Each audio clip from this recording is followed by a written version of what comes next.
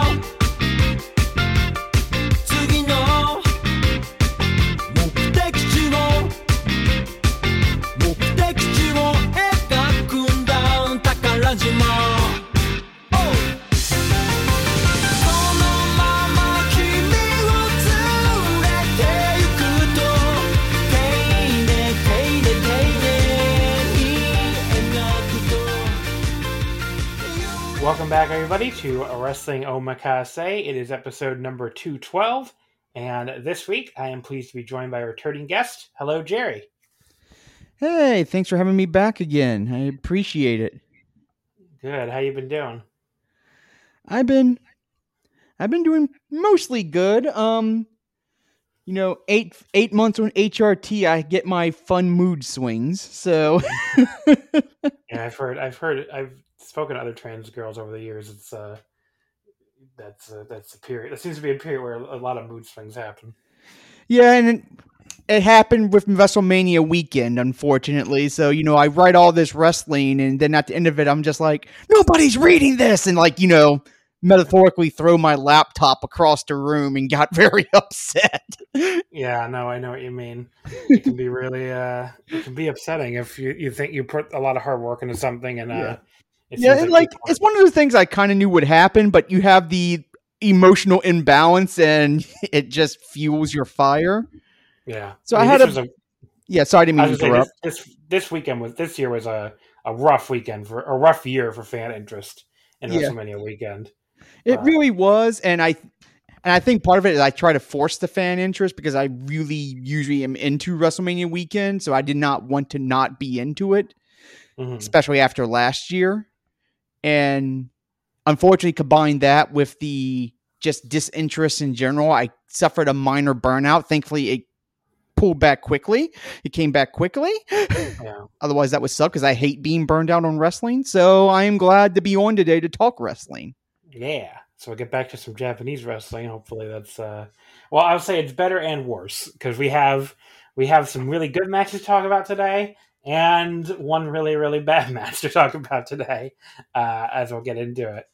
But yeah, so this is the day after my birthday. So if I sound a little tired and burnt out, I had a long weekend, a good long weekend, like all celebratory, but I went a little too hard yesterday on my actual birthday. Like I should have. This was like my first time. I've been vaccinated, obviously, fully vaccinated for a while. I got my second shot, in mid-March. But waiting for other people to get fully vaccinated, we really didn't have any large gathering of friends up until yesterday. So it was a lot of fun. It was great to see everybody for the first time in over a year. But I went a little bit too hard at the drinking. So, I think it's a combination of I did drink a lot in 5 hours of, that we were out. But also I think my body just wasn't used to it. Not that I haven't been drinking at home, drinking at home plenty, but not for 5 hours straight, partying with friends. It's a little different. So absolutely. Yeah, I think my body just couldn't handle it because I actually fucking threw up when we got back to the hotel we were staying at this weekend, and I never throw up from drinking. So that was a very unpleasant experience. Yeah, but I'm feeling okay now and just a little hungover, maybe a little tired, but trying to battle through it here for the Omakase listeners. And just real quick, speaking of unpleasant experience, I got my second vaccination Friday. And it was Saturday special. Yeah. Well, I woke up feeling fine, and so I did like what any dumbass after getting their second vaccination would do and went to work. Yeah. 2 hours in work, I realized I had made a mistake. I ended up going to bed at 7:45 last night. Yeah. After I got from work, because my whole body was just a aching, cramping mess, and I was exhausted and nauseous. I had a headache. It all melted away in my sleep, but oh gosh, was Saturday just a nightmare. Like, my boss came to me and was like, Jerry, you got all your work done. And I looked at him, yeah, but at what cost? Yeah. But it is rough. It is rough, but I'm glad to get it done. Yeah, exactly. It's something, once you get that done, at least you don't have to worry about getting COVID. Oh, now I'm already trying to figure out when my first wrestling trip is going to be. I'm planning to go visit a friend in Pittsburgh. It's like, oh my gosh. Obviously I'm not like 100% free to do what I want, but I can do certain things I haven't been able to do in over a year, and that in 2 weeks, and that feels great. Yeah, and like the case numbers are, I don't, obviously don't want to sound disrespectful because obviously there's lots of other parts of the world where cases are still on the rise, but they're plummeting in the Northeast, at least where I live. Like they're way, way down in New York. And you're right. It's, I do have to take pause and realize things are just really awful other places, but I can't help but feel a little relieved at the same time on a personal level. Yeah, I mean, things were bad in America for so long, and we failed at so many aspects of this pandemic that, finally being vaccinated and finally being able to go out and do stuff. I mean, it was the most normal I felt. Yesterday was the most normal I felt, even though I was, obviously wearing masks and stuff like that when we weren't. Of course. We did outdoor dining. But yeah, I mean, it's still the most normal things felt since COVID started. So it was really, really good feeling. But like the part of the reason why I got sick actually is because we went to this place in a part of Brooklyn called Industry City, which is really cool if people haven't been over there. Like, it's very, I shouldn't say really cool, it's kind of yuppie-ish, it's like a very, like, they converted these warehouses into like dining and bars and shops, but it's a nice area and it's a good place to like gather with people, because especially during this COVID era, like these buildings have like a lot of outdoor space between them. So like there's plenty of room for like outdoor dining, and not the kind of scary Manhattan outdoor dining where like you're in the middle of a road basically and like cars are going behind you, because I've done that too. And it's a little discerning when you're trying to eat and like a car just zooms behind you. They can't go that fast in Manhattan, but still like, okay. Yeah, experience. Because like the people haven't been to New York since it started. Like the outdoor dining in New York for a lot of these places is literally just the street. So like they build these awnings or like these structures, usually with like the other side open, so you get the airflow. But it's basically just like this little plywood wall someone erected very last minute between you and the rest of the street, and like these cars going behind you, and it is very jarring sometimes, especially when these cars go way too fast through them.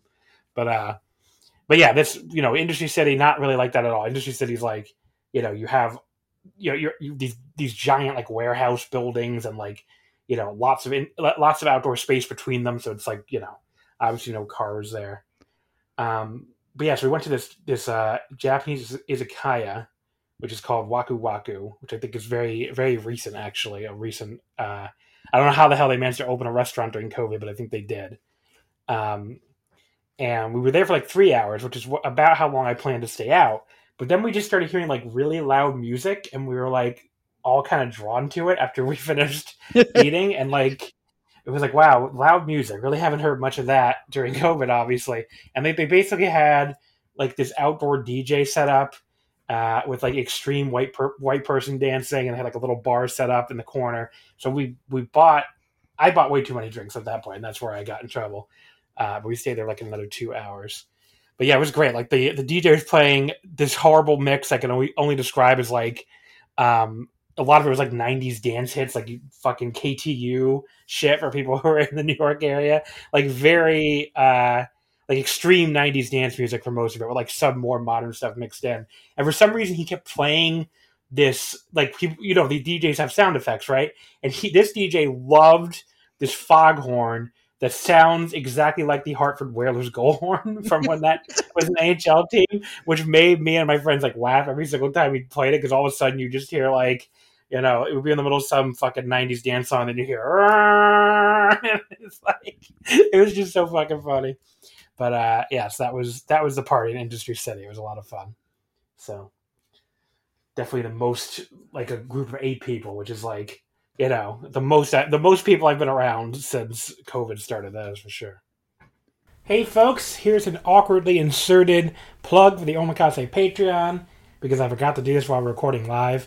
But I definitely need to let you know that the Wrestling Omakase Patreon is, you know, we're doing tons of cool stuff this month and last month too, which you can listen to all right now for only $5 at patreon.com/wrestlingomakase. The big thing for the month of April was the Champion Carnival coverage, so you could join in. You know, basically go back, listen to every single night of Champion Carnival.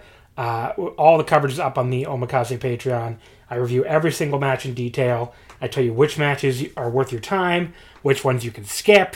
I give you like a top 10 matches for the entire tournament, and you know, so if you want all that kind of coverage, if you're behind on the tournament and just want to know what you want to pick and choose, it's great for that.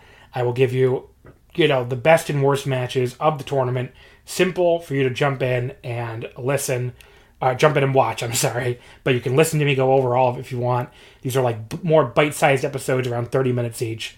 So, you know, definitely easier to digest. But yeah, those are all up for you right now. Again, at patreon.com/wrestlingomakase. We also just did a new 5 matches episode last week on the Patreon with myself and Kevin Chiat from the Voices of Wrestling website. And, you know, that episode was very well received by people who heard it. You know, I received quite a bit of positive feedback on it. So, you know, if you want to learn about Australian wrestling, you know, Kevin goes into like the history, because he's Australian, and he goes into the history of Australian wrestling. He goes into, you know, some really funny anecdotes and stuff like that. Just some really interesting stuff. We cover two Australian matches on the episode that were really quite fun to watch and quite fun to talk about. We also cover Kevin Nash versus Sting from Australia, just tying with that theme from a random episode of Nitro, which is also fun to talk about for very different reasons. Plus 2 like spring Japanese matches, you know, the time of year. Naomichi Marufuji versus Kento Miyahara in the Champion Carnival final from 2018, and Shinya Hashimoto and Keiji Muto from the Wrestling Dontaku show in 1995. So for the IWGP Heavyweight title. So, you know, all those matches are covered on there. You know, lots of stuff. That was a really fun episode. So you can listen to it right now by signing up for the Patreon. For the rest of May, you know, we have another show, exclusive full episode going up on Tuesday with myself and Gerard from Voices of Wrestling. He and I will be covering the both nights of Wrestling Dontaku on Monday and Tuesday, and the All Japan Champion Carnival finals for Monday. So the only way you'll be able to hear my thoughts on any of those 3 shows, both Dontaku nights and the Champion Carnival final, is to sign up for the Patreon. The rest of May, we're going to have tons of exclusive stuff. We'll be resuming our series covering every single Tokyo Dome main event in order, not just New Japan, not just January 4th. We left off in like 95, I believe, so we're jumping into the heart of the New Japan versus UWFI feud, so that'll be a lot of fun. So you can go back and listen to all those episodes we did leading up to Wrestle Kingdom, and now we'll be resuming the series again with a New Japan Tokyo Dome event scheduled for late May. So that will be the big thing for May. So definitely going to be some really fun historical content on there. So you get the best of both worlds. You get historical content and you get now content. It's all up there right now for only $5. Again, patreon.com/wrestlingomakase. You know, talk to any patron. They will tell you I do so much audio on there. Probably more than some of you can keep up with. But you could definitely definitely can't claim I'm stealing your $5. You get tons and tons of audio on there, exclusive to the Patreon. And, you know, if you're into historical stuff, it's there. If you're into current stuff, it's there. You know, you can pick and choose, or you can listen to it all. But again, it's only on the Patreon, patreon.com/wrestlingomakase. Only $5. All right. It's kind of a long plug, probably because I didn't feel guilty for making the guest sit there and listen to it. But let's get back to this week's free show. How's you, other than the vaccine, your weekend was pretty normal, I guess. Pretty normal, vaccine worked. I had lunch with a friend. I was going to watch some wrestling Saturday night, and then I fell asleep at 7:45 p.m., so that kind of went out the door. Yeah. And yeah, it's a, good weekend. So, the amount of stuff I did this weekend is why I didn't get through all this wrestling, but we'll get to. But a show I did watch in full was the Pro Wrestling Noah show from April 29th in Nagoya, Noah the Glory. That show was Noah's first big show in a while. This was a good show. I would say the top two really strong. Really, it's like most Noah shows where like there's really nothing on the undercard that I can say is like even close to must watch. So like there's nothing really horrible on it either. There's a lot of average stuff and a lot of like pretty good stuff, but like the first 6 matches pretty much I think you could pretty easily skip if you're short on time. But if you watch it, you're not going to regret watching it or anything. But the top 2 matches here were awesome. So like if you're short for time, definitely watch the top 2 matches. Like those 2 are not skippable. Those are 2 awesome matches. And the bottom 6 matches, are more like if you have the time. I do want to give a shout out to the English commentators who I think I really like the English commentators on Noah. I think English commentary in Japanese wrestling can always be, sort of hit or miss. And the English commentary here for Noah, these 2 guys, they're very, comfortable calling a wrestling show like it's a sporting event, right? Like there's not a lot of like banter or anything like that. Like nothing like when Kevin Kelly has God, what the hell's his name? Mr. Juicy. I can't remember his actual name. You know what I'm talking about though. Nothing like when Kevin Kelly is on with him and like they're arguing, they do that little playful arguing and he's playing heel. Like these 2 guys are just straight up calling this Noah show like they're watching a sporting event. Like it's very, you can tell they have a background in, calling, MMA stuff and, other sports. And they just really call this thing like they're watching, a sporting event. It really matches Noah, like Noah is a very no nonsense promotion, other than the fact that they have a unit of disco dancers. But anyway, for the most part, they're a very no nonsense promotion. Hey, I'm all about the disco dancers. For the most part, they're a very no nonsense promotion. They definitely don't do they don't really do any like interference or bullshit finishes or anything. So the commentary style I think really matches the wrestling here, and it's a very good match where this is a very like treat wrestling as a sport promotion, and the announcing I think really does match that, the English announcing. So yeah, I did watch this with the English announcing, and I agree. I really did like the English commentary. I thought they did a good job of enhancing certain things and not detracting or subtracting at all, or at the very least, very little. I know English commentary for various Japanese promotions sometimes can be very hit and miss. Yeah, I mean, I'm not trying to hit on Kevin Kelly or anything. I think people might take that as a shot, but like, I like Kevin Kelly a lot. I think his color commentators can be a little more hit or miss, honestly. Yes. But, with Noah, I think they're both guys here. I know Mark Pickering is the color commentator. I don't remember the play-by-play guy's name. I should have wrote that down. But they're both really good at their jobs. I mean, they both do a good job. They clearly do a lot of research beforehand.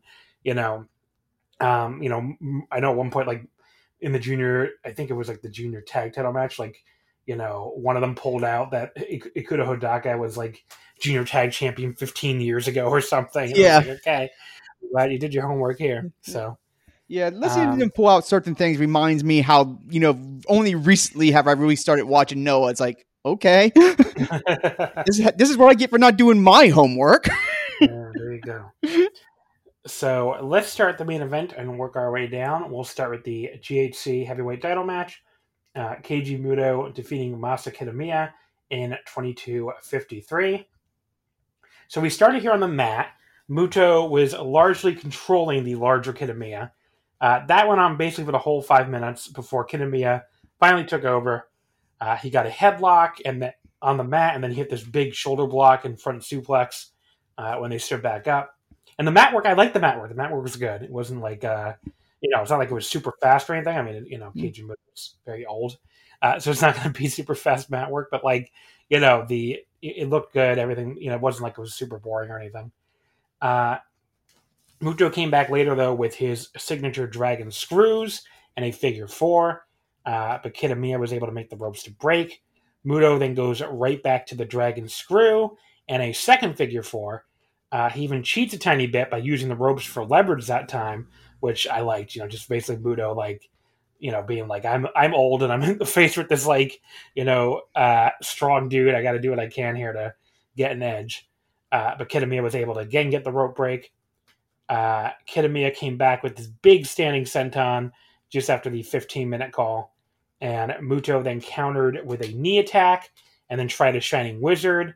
Kitamiya got his arms up to block. A second try gets the Shining Wizard for Muto, but Kitamiya no-sells it and hits a big Saito suplex, which leaves both guys down. For some reason, the Shining Wizard is like one of my favorite moves to be no-sold, because it just looks like, I don't know, it's hard to describe exactly why, but like when that guy goes down, it just like gets right back up. It always gets me. For 20 fucking years, it's gotten me. It's just a great spot as far as like a great move to be no-sold. It's very dramatic. Kitamiya hits his big knee buster, where like picks Muto all the way up on his shoulder, just drops him straight down, and then locks in his prison lock. Great setup there for the prison lock, where you're really like, okay, is he really going to tap out this guy with this? But Muto was able to make it to the ropes to break. But Kitamiya gets a big headbutt on Muto when he tries to fight back. He runs him over with a lariat, then gets a huge pile driver, gives an up yours to the crowd for some reason, picks Muto up and delivers another Saito suplex. He's a little slow to cover, and Muto kicks out. But first of all, Muto bumped his ass off in this match. I mean, just all those moves I just said he took. I mean, he just took a lot of moves in this match. Kitamiya, after he hit that Saito suplex, it was like, it was just a great, like, barrage of moves there where you really buy that, like, he might be putting Muto away here. Kitamiya, though, and after Muto kicks out, Kitamiya reapplies the prison lock. Then he delivers another big headbutt to Muto when they're in the hold, just after the 20-minute call. It's a sick shoot headbutt. He gives this big roar afterward. They kept promoting this match with like this like Godzilla, like kind of promotional video stuff. Mm-hmm. Like I guess timely because of Godzilla vs. King Kong. But like, and Kitamiya roared like Godzilla here, like he was after he hit his headbutt. He just gave this big roar. And he busted himself open on the headbutt which gave some extra visual flair here. But Muto finally did make the ropes to break. And then Kitamiya stays on Muto's leg. He's stretching against the ropes. He tosses down the ref when the ref tries to stop him and hits this like big body attack to the leg where he just runs at Muto's leg against the ropes, starts punching the knee. And the referee finally has to physically grab him and push him back. Kitamiya slams the ref to the mat. He's like standing on all fours, and Muto charges out of nowhere and gives a Shining Wizard to Kitamiya using the ref as a springboard. That was fucking awesome. That was my favorite moment in the match. That was so fucking awesome. That was so there was a callback to a famous Tokyo Dome tag team main event in New Japan in 2001. I think it could have been 2002, where it was Muto and Hiroshi Hase against Yuji Nagata and Jun Akiyama.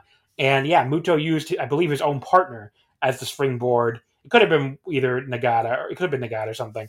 But I believe he used the partner as a springboard to hit the move on Akiyama or Nagata, one of the two. But it's a really famous spot. Is the important part of it, where the springboard Shining Wizard, and to see them do another one here, using the ref as a springboard this time was really really cool.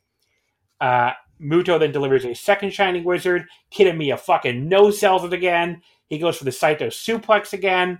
Muto counters with a punch to the head in mid-air. That was awesome. He then hits 3 straight Shining Wizards, the second one to the back of the head, and that's finally the pin for Muto to retain. So this match absolutely fucking ruled, and the people who say Keiji Muto doesn't have it anymore physically and can't be champion really are going to have to explain this performance to me. He was awesome here. He made Masa Kitamiya come across like a huge threat to his title, before he finally vanquished him. He made Kitamiya look, honestly, like as big of a threat as he has in his entire Noah career. Kitamiya was great too, but I really thought this was the Keiji Muto show. So I gave this match 4.25. It's the same rating I went on the semi-main, not to spoil that, I guess, for you, but I thought this was the match of the night. I like this even better than the semi-main, which I would not have guessed going in. But yeah, the Keiji Muto title reign, I just, like, the people who really hate it at this point, I don't know what to tell you. Like, you're starting to sound like people who hate fun. Because this Muto title reign is fun. I love it. I enjoy it every time out. And, like, I don't know. He's not going to be 1992 Keiji Muto on every night, obviously. He's not going to be 1992 Keiji Muto any night. And he's not going to bring this type of performance every night. He's old. But he still has the presence to make it work. And he bumped his ass off here for Kitamiya. Like, the people who act like Muto is a paraplegic or something, I just don't understand. Like, this man can move. This man can go. He's not, like, going at like he was 10 years ago even, but, like, look at some of the bumps he took in this match. He still can make it work when he has to make it work. And, you know, I think he's been a fantastic wrestler. Or maybe that's a little too strong, but he's been a great wrestler, and he has fantastic presence. That is for sure. And he still has a fantastic crowd connection. I mean, he gets these people to react, audibly when they're not supposed to during these, which is like maybe the hardest thing to do during this COVID era. So I don't know. I just think, like, the Muto haters, the people who hate this title reign, you maybe I'd take the L on this one, because I think he's been great.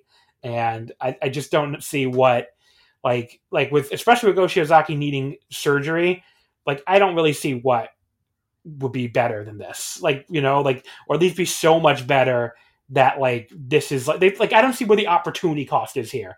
Like, we've seen Kiyomiya as champion before. He will be champion again. I don't think, holding off on another Kaito Kiyomiya reign is, like, a big deal when the kid's, like, fucking 23 or whatever. I mean, he has plenty of time to be champion. And, like, who else in this company is, like, so needs to be champion that the Keiji Muto reign is, like, some affront to justice or whatever. Like, I don't know. I just don't get it. I think this reign is good.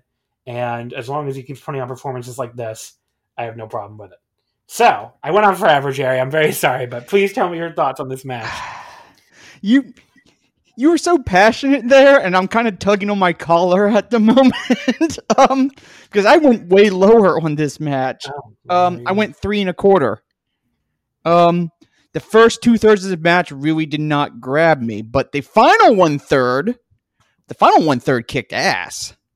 You're talking about Muta bumping like crazy. Muta shows that, as broken as his body may be, Muta is not afraid to take a bump at all. And we talked about the Shining Wizard off the ref's back. That was just fucking awesome. I don't care what you think about Muta's reign or Muta's matches. That's just fucking awesome. Come on. You had the headbutt where he started Kitamiya. I am bad at pronunciation. I apologize. Kitamiya. Thank you very much for correcting me. Kitamiya started bleeding. That kind of made me cringe a little bit. Headbutts usually do nowadays, honestly. Not just from him. It's not just me, getting on his case.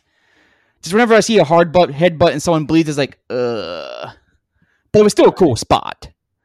So I can get up 3.25, which is still good. I thought this was a good match. Do not get me wrong. And what I like about Muta's reign is eventually it has to end. And when I don't mean that in a, come on, I hope Muta's reign ends. I mean, I'm very curious to see who gets to rub.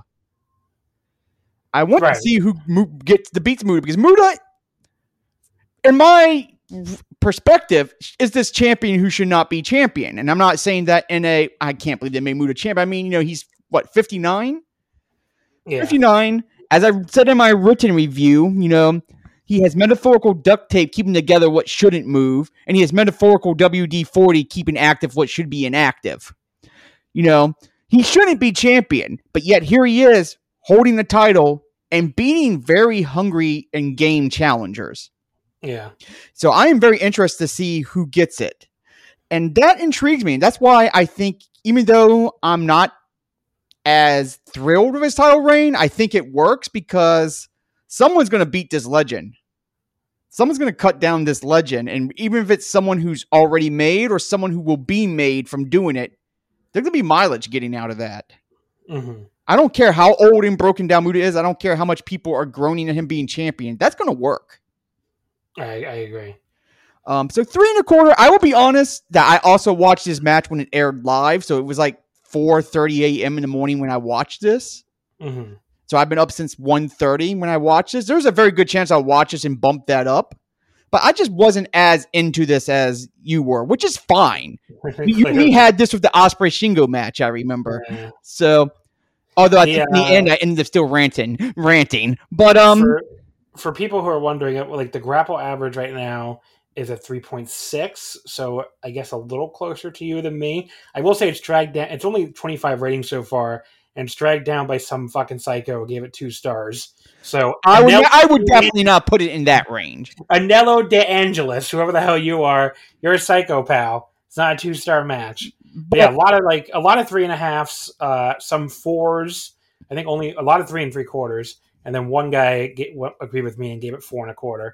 So I'm not surprised I'm on the high range here, but yeah. I mean, honestly, if I rewatched this, I probably would end up bumping it up, but it wouldn't be as high. I probably would not bump it up as high as you, though.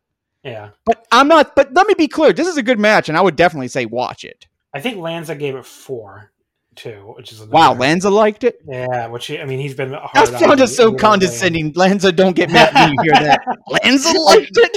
Well, because he has been kind of hard on the Muto reign at times. Yeah. Honestly, yeah, I'm surprised I was allowed to do the Noah review after I gave the last Muta defense 4 stars. So it's like, you gave Muta what? Afterwards, the whole M's Alliance came to the ring and posed together, and that led to Marufuji challenging a stablemate Muto for the GHC title, which will happen on June 6th at the Cyberfight Festival at Saitama Super Arena. So that's booked already. The good thing, I guess, for Noah and DDT is that even in the event that the ongoing state of emergency gets, extended past May 11th, which, it seems very possible, and they can't run fan shows in Tokyo. Obviously, this is in Saitama, which is not currently covered by the state of emergency. So this show will be able to go without any problems. Whereas obviously New Japan's Tokyo Dome at the end of May is very in the crosshairs here. The Yokohama show will be okay, the stadium show. So I guess worst case, well, I don't know how you could do that. I was gonna say maybe you could move the Okada versus probably Ospreay match to Yokohama, but I don't know if you would know in time, So I don't know. New Japan already canceled their Korakuens leading up to Yokohama, which is, they're not going. Noah and DDT are running empty arena Korakuens. New Japan's not going that route. They're just canceling these Korakuens. So it shows, I guess, what I think most people kind of thought, which is even at running with 300 fans, they were clearly making it off the attendance to make it worth their while. Whereas they weren't just running them just for the New Japan World, because obviously if they were running it just to have content for World, they would run these empty arena shows. Whereas Noah and DDT clearly are running them primarily to have content for Abema and Wrestle Universe. So the shows are still happening. But yeah, so that match will happen at the Cyber Fight Festival show. Both title matches are basically the Legend Outsider Champion versus the Company Legend, because you have now Muto versus Marufuji, and the previously announced Akiyama versus Hiroshima for the KOD openweight title. I think I hiccuped there, excuse me. But yes, so that makes a lot of sense, for these 2 big matches in Saitama Super Arena. I kind of think both champions will retain. I guess we'll see, but I don't expect either one to lose here. Muto did accept the challenge with a little hand gesture, which I thought was cute. So there you go. So the semi-main event, the GHC national title, is Takashi Sugiura defeating Kazuyuki Fujita in 1808 with the Olympic Slam. So Sugiura becomes the 5th champion as Fujita fails in his first defense. I'm glad I got it. So people saw on my Twitter, when I went to this Japanese bookstore in Manhattan, Gokino Kuniya, they frequently have issues of Weekly Pro Wrestling. And I saw this great cover with these 2 old men, Muto and Fujita, on the cover, looking deranged with their 2 GHC belts over each shoulder. And I was like, I have to get this, and I did buy, and I bought it, even though they're fucking upcharged for Weekly Pro is so ridiculous. It's like $10.99 or something. But yeah, I had to get that cover for that issue for that cover. And obviously, it's even more of a collector's item now that Fujita's already lost the national title here. But I really like the start of this match. You think they're going to do the big stare down again, but then Sugiura just charges at Fujita and boots him in the face before too long. It's like, no, there will be no stare down. We're fighting. And then they get into some mat wrestling, which shows off both guys' amateur backgrounds. That ends up in kind of a stalemate. And they trade these hard elbows with Fujita getting the edge and knocking Sugiura down. Later on, we get another very physical strike exchange. Fujita just lighting up Sugiura with elbows and a hard slap to the face. Fujita keeps shoving the referee aside as he keeps throwing more and more elbows in the corner, followed by a big German suplex. Sugiura comes back with his ankle lock out of nowhere, and Fujita struggles for a long time before finally making the ropes to break. He's a better seller than you might expect for a so-called shoot-style guy. So, I think it's one of these things he doesn't get enough credit for. The two of them trade German suplexes after that. Sugiura especially just gets dropped right on his head, like straight down, which the English announcers definitely were like pointing that out. Like that was a bad landing for Sugiura. Fujita powerbombs Sugiura a little later and then like pushes him off that powerbomb straight into 2 straight sick as hell punt kicks. Just a great transition. He powerbombs him down. He's like pushes him to the side, so he's like on his arms and knees, and then just like runs up with that punt kick, and then delivers a second one. Just a really sick spot that I thought at first might have been a finish, but it was not. But yes, especially when these Fujita matches can often end pretty early. I mean, I really thought that could have been the finish. But yeah, so then we get. I'm sorry, I lost my train of thought here. So then he keeps like. Knocking, like he basically keeps knocking the referee aside when the referee is trying to check on Fujita, but Sugiura like manages to avoid a third straight punt kick and then counters with the Olympic slam out of nowhere. There's an awesome sequence there. They trade these really hard slaps to the face as we get the 15-minute call. I mean, really hard slaps, and Fujita finally puts him down with a pair of equally hard short arm lariats, but only gets a 2 count off of that. Sugiura counters with another Olympic slam out of nowhere, just as Fujita's picking him back up, and that also gets a 2 count. Sugiura ends up staggering Fujita with elbows. He gets his own punt kicks. He gets 2 of them in a row as well, just punting the punt master, and then hits yet another Olympic slam, and that's the pin. Awesome war of attrition, super hard hitting from virtually the opening bell, and again, another guy who continues to defy the haters during his Noah run. Just has consistently awesome matches, no matter who he's put up against. It's time for everybody to admit they were wrong about old Ironhead Fujita. He's too fucking good to be slandered on Twitter as like, oh, he's so unsafe, or oh, he's not worth the trouble. He has awesome matches every time out. He has matches that really connect with the fan base in Japan, as you can tell by that Fujita Go match with the stare down last year, coming out of nowhere to almost win match of the year. And like various fan polls. Just awesome match here. 4.25 stars. This ruled. This fucking ruled. I am now the converted. Fujita rules. I take back any criticism of him I have ever thrown out because this match fucking ruled. Two beefy, hard-hitting men doing beefy, hard-hitting things. That's what this girl craves, and I got that here. I was super early in the morning, hugging my pink bunny plushie tight, don't judge, leaning forward as these two just slapped the daylights out of each other. Oh my gosh, those slaps. I'm pretty sure I heard some gas from the crowd from a couple of them because oh yeah. These were saying they laid it in just feels like I'm not conveying properly these slaps. And like Fujita, there was at points where Vegeta's getting hit, and Vegeta's just like, keep it up. Pushing him away, going, is that all you got? Push him away, going, can you hit me harder? And of course, he gets hit harder. Takashi just keeps hitting him harder. And it's like he has to pretty much damn near kill Vegeta to keep him down. Like, Vegeta's rocking him easily, and Takashi's hitting him everything he got, and it takes until damn near end the match before Fujita finally's like, okay, I think you got me here. And this just ruled. This was a war. This wasn't a battle. This wasn't a fight. This was a war where, the iron body of Fujita had to be dented and broken to win this match. Like, you could see the physical damage done to both men on their bodies.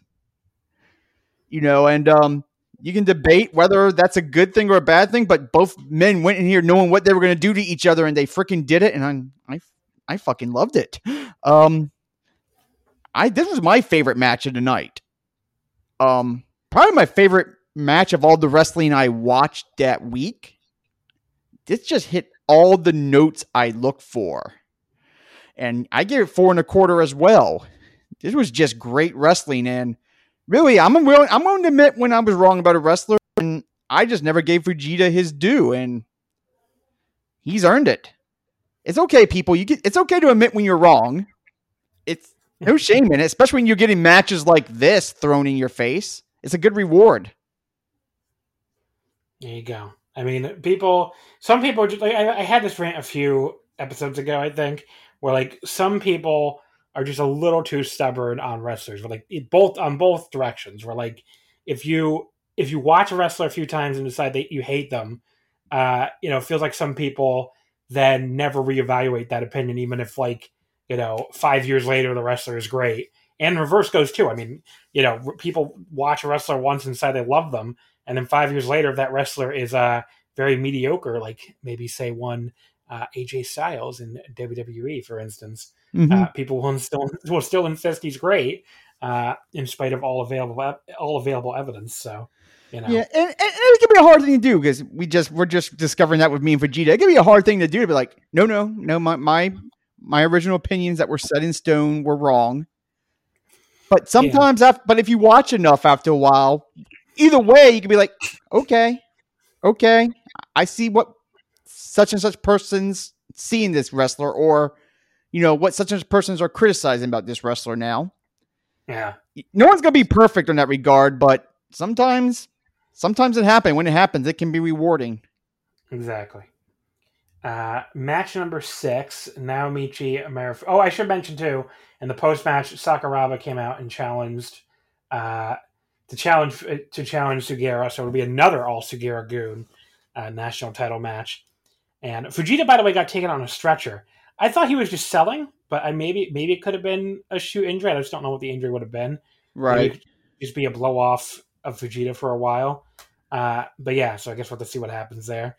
Vegeta needs to rest before his iron body rebuilds. Comes back twice as dangerous. Every time you say his name, I think you're saying Vegeta. So it's like, anyway, the Dragon Ball character. Yeah, like I said, I do have problem with pronunciation, and I do apologize. I have a terrible pronunciation of every wrestler, Japanese or otherwise. But I just I just hear Vegeta every time. At least I'm not saying fajitas, so we're good. But yes, so Sakuraba comes out, congratulates Sugiura, and he basically says the belt suits him, but then says he wants it. I should also mention the English announcers, they provide these translations as we go, which is very helpful. Yes. And Sugiura says, we can do rock, paper, scissors. If Sakuraba wins, he can challenge. And Sakuraba puts out paper to Sugiura's rock, so he is getting a title shot in the future. No date for that yet, as far as I can tell. I looked at some of the upcoming Noah cards and didn't really see it scheduled. But match number 6 was Kaito Kiyomiya, Yoshiki Inamura, and Kinya Okada losing to the M's Alliance team of Marufuji, Masaki Mochizuki, and Masato Tanaka. Marufuji pinned Okada in 1736 with the new Tiger King. There was a great line on the English commentary again. I don't feel like I'm putting over these guys too much, but they described Yoshiki Inamura as a man with the power of 10 bears, who each have the power of 10 bears, as he was going wild on Tanaka, which I loved. It's a great line. Marufuji got his little step-up knee on Okada for the pin. A little bit of a flat finish, I thought, but the match itself was pretty fun. Inamura, in particular, was the highlight of this match. I mean, Inamura is usually the highlight. Yeah, just going nuts, looking like a beast. Other than that, I thought it was a good match. I would say 3.5. The highlight of the undercard and a good 6-man tag, but like nothing's going to make any notebooks or anything like that. So I went 4. Oh well, there you go. I think it's just because I had a lot of fun. I just love the makeup of Marufuji's team, and Enamura might be one of my favorite things in wrestling right now. I just have a lot of fun with him when he's in a match. A lot of fun. Every time I review his match, I call him an impressive slab of beef. And that's what he is. He's an impressive slab of beef. And he has energy, he has ability, and gosh, he's just impressive. And I just want to see more of him. So I just thought this was a really fun match. I thought at this point it was the best thing on the show up until this point. Obviously, that doesn't hold up. But yeah, I gave it 4. I just really had a lot of fun, and I think it's really entertaining. Yeah, I mean, if that's the rating you gave it, then Translation: you're wrong, but it's okay. I mean, 3.5 and 4 are not that far apart, I guess. No, it's not like the 4 1/4 and 3 1/4 we gave the main event. So yeah. Then we have match number 5 here for the GHC Junior Tag Team titles. Ogawa and Hayata from Stinger defeat Ikuta Hidaka and Nosawa Rongai from Sugiura-gun. Actually, I don't know if they're still with Sugiura-gun. Maybe it's just Nosawa's random thing now, because they seem to be, they just seem to be their own separate things. So I don't know. There's a turn that came that I'm going to talk about in a second on the Empty Arena Korakuen from today, and Hisami, of course, who does great work on Twitter, covering Noah at HI5AME on Twitter. She described it as like this. I won't spoil the person yet, but this person joining up with Nosawa's thing. She didn't describe it as the person joining up with Sugiura-gun. So I don't know. I don't know what's going on anymore. The Noah Juniors are a mystery, as we'll talk about, an ever-changing mystery, as we'll mention here in a second. But yes, here Ogawa pinned Nosawa in 1836. He cut back on the super high school class La Magistro, according to the auto translation. I just like that. Super high school class La Magistro. So the 42nd champions make their 5th defense here. So the English announcers, like I said, Mark Pickering brings up here that Hidaka won the GHC Junior Tag title 16 years ago with his old partner Minoru Fujita. It's a great little thing to bring back. It's like, I'm sure it's not hard to look that up. I'm sure it's like on Cage Match and places like that, but it's a great thing to notice and bring up, because like I fucking forgot that Hidaka was Junior Tag Champion with Minoru Fujita 16 years ago. I had no idea. So I mean, that was a great little line here, reminding us that he's won these belts before. And Hayata and Ogawa, they started targeting Nosawa's arm. Then Nosawa and Hidaka go after Hayata's leg. None of that stuff to me was super thrilling. It just kind of went on for a while. But by far the most exciting part of the match to this point was Ogawa like repeatedly body slamming both his opponents over and over again. Just great stuff from Ogawa. Pretty much right after that, he hits like a really clever nut shot. Basically just sticks his leg up when Hidaka comes off the ropes and kicks him right in the balls, which the ref completely misses. So just a very clever nut shot. Just the kind of like, sneaky stuff that Ogawa has become a master of over the years. And then we get this really fun exchange of flash pin attempts leading up to the finish, which again is Ogawa getting a cutback on Nosawa's La Magistral, which he had been winning a bunch of matches with lately. And that gets the pin. So yeah, I thought this turned into a fun match by the end, but I can't really go higher than 3 1/4 given how boring it was a lot of the way. Especially the limb work back and forth, which was very dull and didn't go anywhere. Really had nothing to do with the rest of the match. But there's nothing I really dislike in wrestling more than like limb work for the sake of limb work that just doesn't have anything to do with the match story. It really is just limb work to kill time. It just just kind of is never fun. It's always annoying. Just not my thing at all. But the match did get fun by the end, and I enjoyed it. But it's like nothing that's going to blow you away. Pretty typical, I think, for this title reign. I like Ogawa a lot, and I don't really like Hayata. So that's pretty much, that pretty much always evens out to like 3 1/4, 3.5. So I ended up doing 2 3/4. Oh, wow. I just really couldn't get into this, except for Ogawa. I totally got into Ogawa, and like you said, that body slam sequence was so much fun. So much fun. What I wrote in my written review was Ogawa gets the pin, which is good, allowing his partner to continue to be a title holder, which is bad. So because I'm the same way. I love Ogawa, but the moment he tags out, it's like, okay. If this is what I have to suffer through to get back to more Ogawa, this is what I will do. But, yeah, 2 3/4. I really don't have much to say because I was really, other than that body slam sequence, not much in this match did it for me. Yeah, just, you know, it is what it is, I guess. I'm not that much higher than you, a half star, but, yeah. So here's what happens after the match. Yohei and Seiki Yoshioka from Full Throttle come out to challenge afterward. Hayata just tosses a mic down, seemingly completely ignoring his old Rotel's partner, Yohei's request. That was pretty funny. But that challenge becomes meaningless 3 days later. Have you heard about this? What happened today on today's show? No, I have not heard yet. Okay.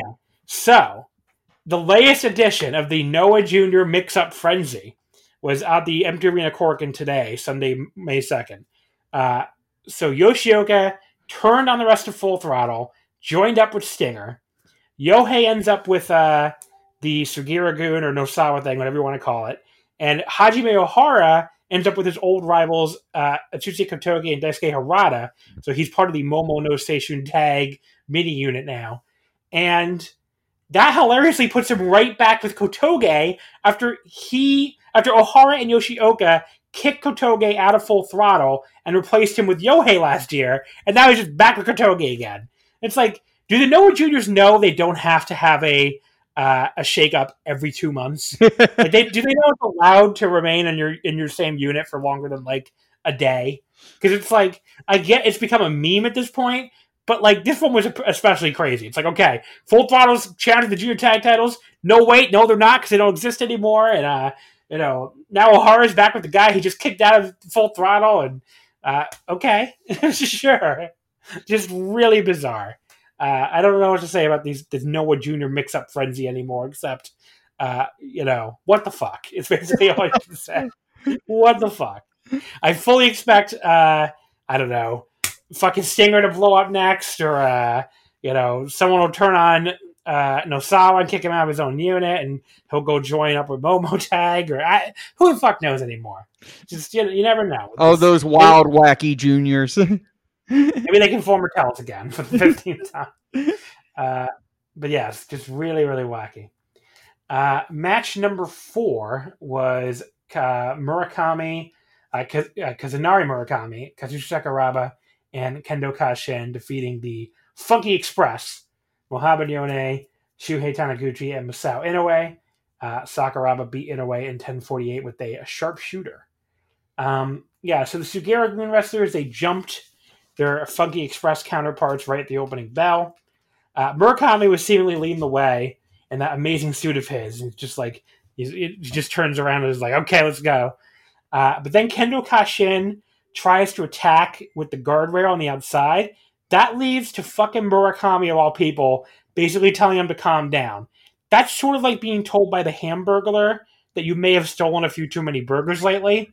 That should have been an intervention, fucking Kazunari Murakami, the man who comes out dressed like he just got out of the Yakuza game series, he just stepped through the screen and looks like he's trying to murder somebody in every match, was maybe not so crazy, buddy. Maybe don't attack with this much craziness.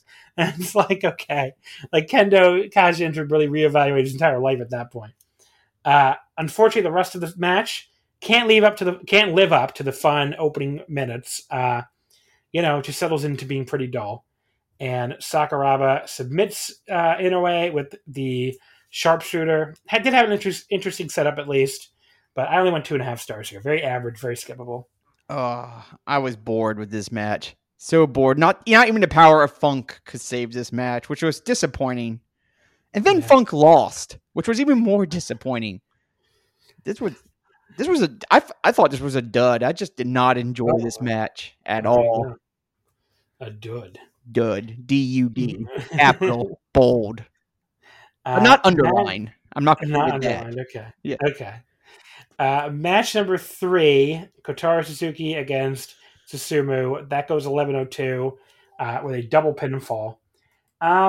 It was all right. A little boring at times, and it ends on that goofy double pin spot where there's a cradle where both guys' shoulders are down. That I basically took a quarter star off of the finish because I didn't love the finish.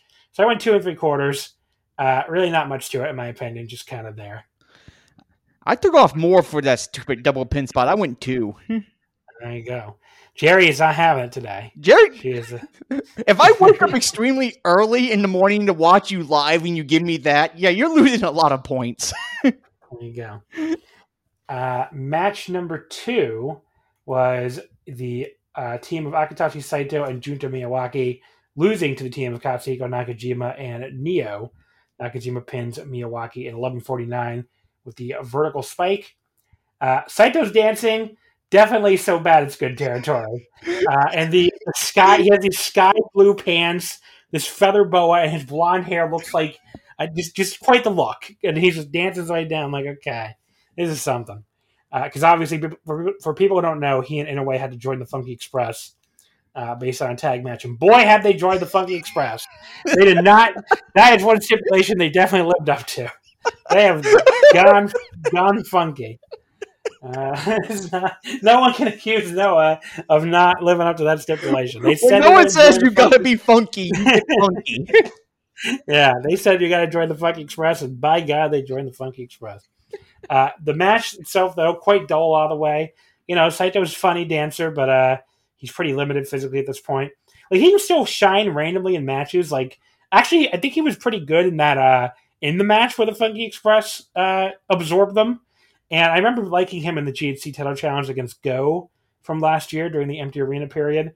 But I don't know. In some of these random undercard tags, he has lots of days where he just isn't very good. And this was definitely kind of the case here. But Nakajima kicked very hard, which always keeps my interest to a certain level. So it didn't fall like a bad match or anything. But it's just very average. I went 2.5 on this as well. There you go. I think Nakajima's kicks had more of an effect on me because I actually went a flat 3. We will call it the ladies 3. Ladies 3. Like, as I think I wrote, you're not going to remember this match. It's not going to stay with you, but it was fine for this placement on the card. And Saito's dancing. Bless him for trying. He tries his best. He tries a lot harder than who is it, Susumu with natural vibes and trying. Yeah, he definitely I don't know what he's doing, but he's got spirit. So. Yeah.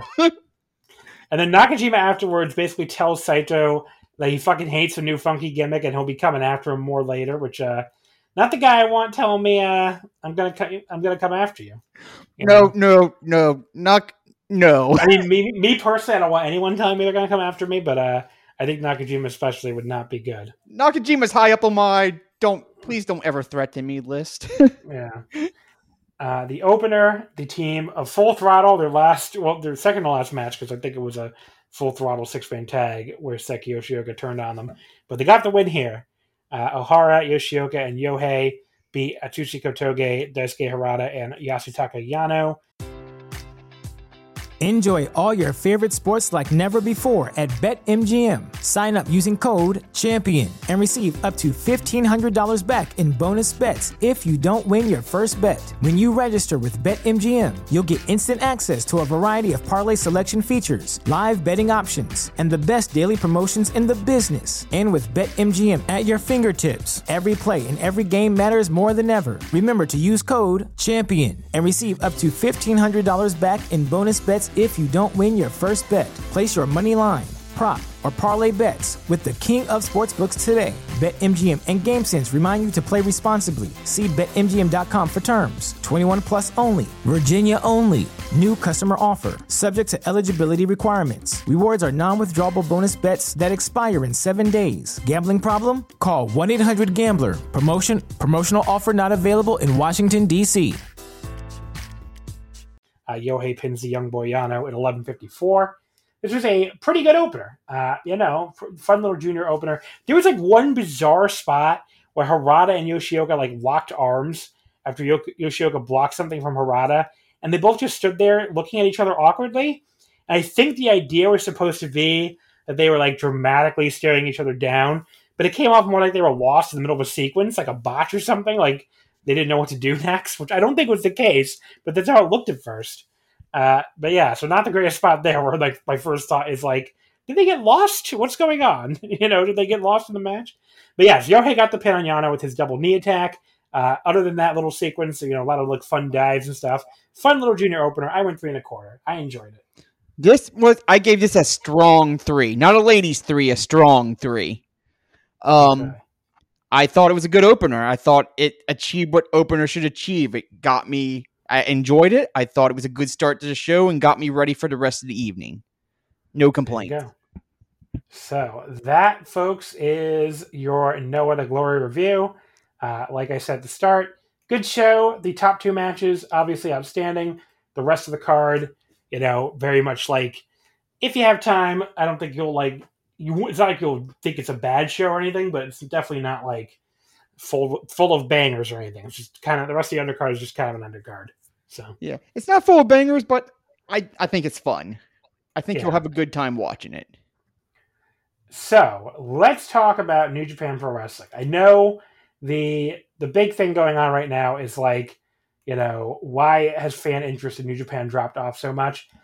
I think it's sort of a false premise because like the one thing people say, and I notice people love to say this since 2019 when there obviously was a drop in Western fan interest because of AEW starting and the elite guys leaving. I don't think anyone would argue with that. But people always cherry pick the least interesting parts of the New Japan calendar, full of shows that were not, anything special, and we're not drawing tons of online discussion, even during hotter years in New Japan history. And, I think any longtime New Japan fan will tell you there are 2 tours of the calendar every year that are basically like the nadir of New Japan for the year. It's Wrestling Dontaku, the tour on right now, and Destruction. There wasn't a Destruction tour last year because of the fall, the G1 shifting to fall. But, like people are like, oh, well, look how few people are talking about New Japan. New Japan is dying. And first of all, I will get it. Hopefully, if these people are actually like responsible, they will at least say Western fan interest, because I've seen tweets that are like, nobody watches New Japan anymore. They're down to just being the promotion for podcasters and reviewers. Yes. It's like, okay, at least I understand that people don't seem to understand that like Japanese people exist a lot of the times, but like this is the most egregious example. You are not talking about an American wrestling promotion or a British wrestling promotion or a European promotion. You are talking about a Japanese wrestling promotion that exists primarily, and it's never been different, even when they were trying very hard to win over Western fans, which they're still doing, but they're limited by the pandemic. But the audience is primarily Japanese people. So if you were going to talk about no one watching New Japan anymore, you better be coming at me with fucking television ratings of World Pro Wrestling, or I don't know, YouTube views of their New Japan channel, like the actual Japanese one, not the English one, or some fucking metric that tracks the Japanese fan interest. Because it's not like tickets are. I mean, look, people can point at the Korakuens all they want. The Korakuens they run them every 2 seconds. So obviously the Korakuen attendance, is what it is at this point. They still make the thing people don't pay attention to is they charge 8,500 yen for every seat. So it went from being the cheapest seat in the building, went from being the equivalent of I think $35. I believe it was 3,500 yen. Maybe it was 4,500 yen. Either way, $35 or $45 to being the equivalent of $85. So that obviously is going to limit people. There's only so many people who are going to pay $85 to see a bunch of tag matches at Korakuen. I mean, they're not. So, but they do that to make money on it anyway, even though they're only getting like 300 fans. But like Dontaku, I believe sold out both nights already. It definitely sold out night 2 in 2 seconds. This Hiroshima show looked very well attended. It did, I believe like 1,700 fans. Again during COVID with the restrictions, with a big rise in COVID cases in some major areas of Japan at the same time. I mean, there's no like evidence I can see out there that Japanese fan interest is collapsing or anything. There's really no evidence of that. So again, if you were going to tweet, nobody's watching New Japan anymore, you better fucking be coming at me with like figures to back that up on the Japanese side. If what you mean is there's less Western fan interest, which I believe is, that's obviously true. I mean, there definitely is less Western fan interest right now in New Japan. Then just fucking say that. Just say Western fan. Just say, I don't see any Western fans watching New Japan. Western fans don't care about New Japan right now. That is a defensible statement. There's plenty of facts to back that up. Go ahead and make that statement. I still think you're cherry picking a little bit by picking on a tour that even in better times, people do not pay close attention to, and certainly hand wave all these Korakuens and stuff. I mean, it's not like it's the fucking G1 here, but there clearly has been a lower level of Western fan interest in New Japan in 2021, even before this tour. And I think that's a very defensible statement, but make that statement then. Don't like these fucking tweets that sound like we're the only people that exist on Earth. It's like, it's a fucking Japanese wrestling promotion.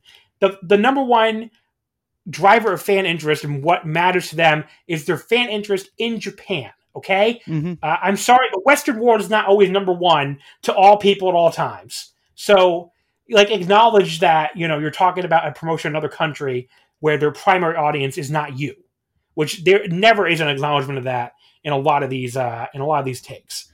So I want to throw that out there. And again, when I listened to Flagship, Joe Lanza said it right at the start when he was doing a very similar segment. He said Western fan interest. That's all you have to say. Yep. If all you want to talk about is Western fan interest, just say you're talking about Western fan interest. Don't say nobody's watching New Japan, because you don't know what the fucking fan interest is in Japan, and you clearly don't give a shit what the fan interest is in Japan. And let's be honest, there is a large subset of the Western wrestling fans who have always pretended the Japanese fans don't exist, no matter what they're talking about when it comes to New Japan. And it fucking sucks. It's a shitty way of looking at the promotion. And if your way of looking at New Japan is not centered, first of all, on the domestic audience and what's going on there, when that's the primary audience of the company, and then you could also talk about the Western audience, then I don't know what you're doing. Then you shouldn't. Then go watch AEW, which plenty of people are doing. Great.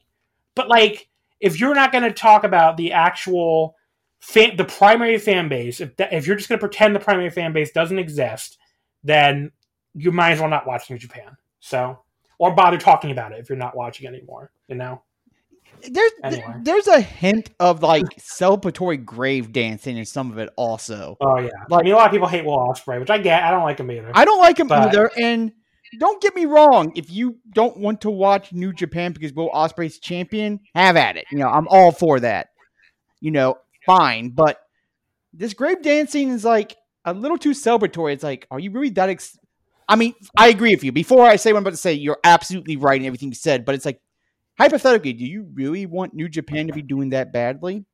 Because that's not a good thing. Some people have always hated them, so it's not even just. But you get what I'm saying, though. It's like, no, I get it. I'm not for, with very few exceptions. Let me stress that I do not root for any wrestling company to fail because I want to have my options. WWE. Sorry. Yeah, I want to have my options, and I am still a fan of New Japan. Is my personal interest a little cold? Yeah, it's a little cold, but I still consider myself a fan. I'm rooting for them. It's not like WWE where I've just given up. Yeah. I occasionally do watch WWE. I did watch the Manias, for example, for very specific matches. But overall, I don't expect WWE to give me consistent quality ever for the foreseeable future or longer. New Japan, look, they've given me a long run of consecutively successful years critically and commercially. I am willing to hang with them a little longer, especially since, I'm hoping to see them next year. I'm willing to give them a little bit of leeway and hope things pick back up because I think they fucking earned it. And I will say, when I see these tweets where it's like, oh, nobody's watching New Japan, I feel the same thing you do. It's like you're discounting a lot of fucking people who actually still do that are not you. And when I say not you, I mean Western. And look, I am not educated on Japanese things. I could not tell you what the Japanese fan interest in New Japan is right now. So when I hear from you or other people who follow the Japanese business, I take their freaking word for it because I'm not educated. I mean, look, there's certainly no evidence of like a massive drop. Yeah. You would say things have dropped off a little bit. Yeah. I guess I could see it. And I think it's really hard to parse. Yeah. But a drop off is different than it's dead. It's really hard to parse how much of that is just COVID too. Yeah.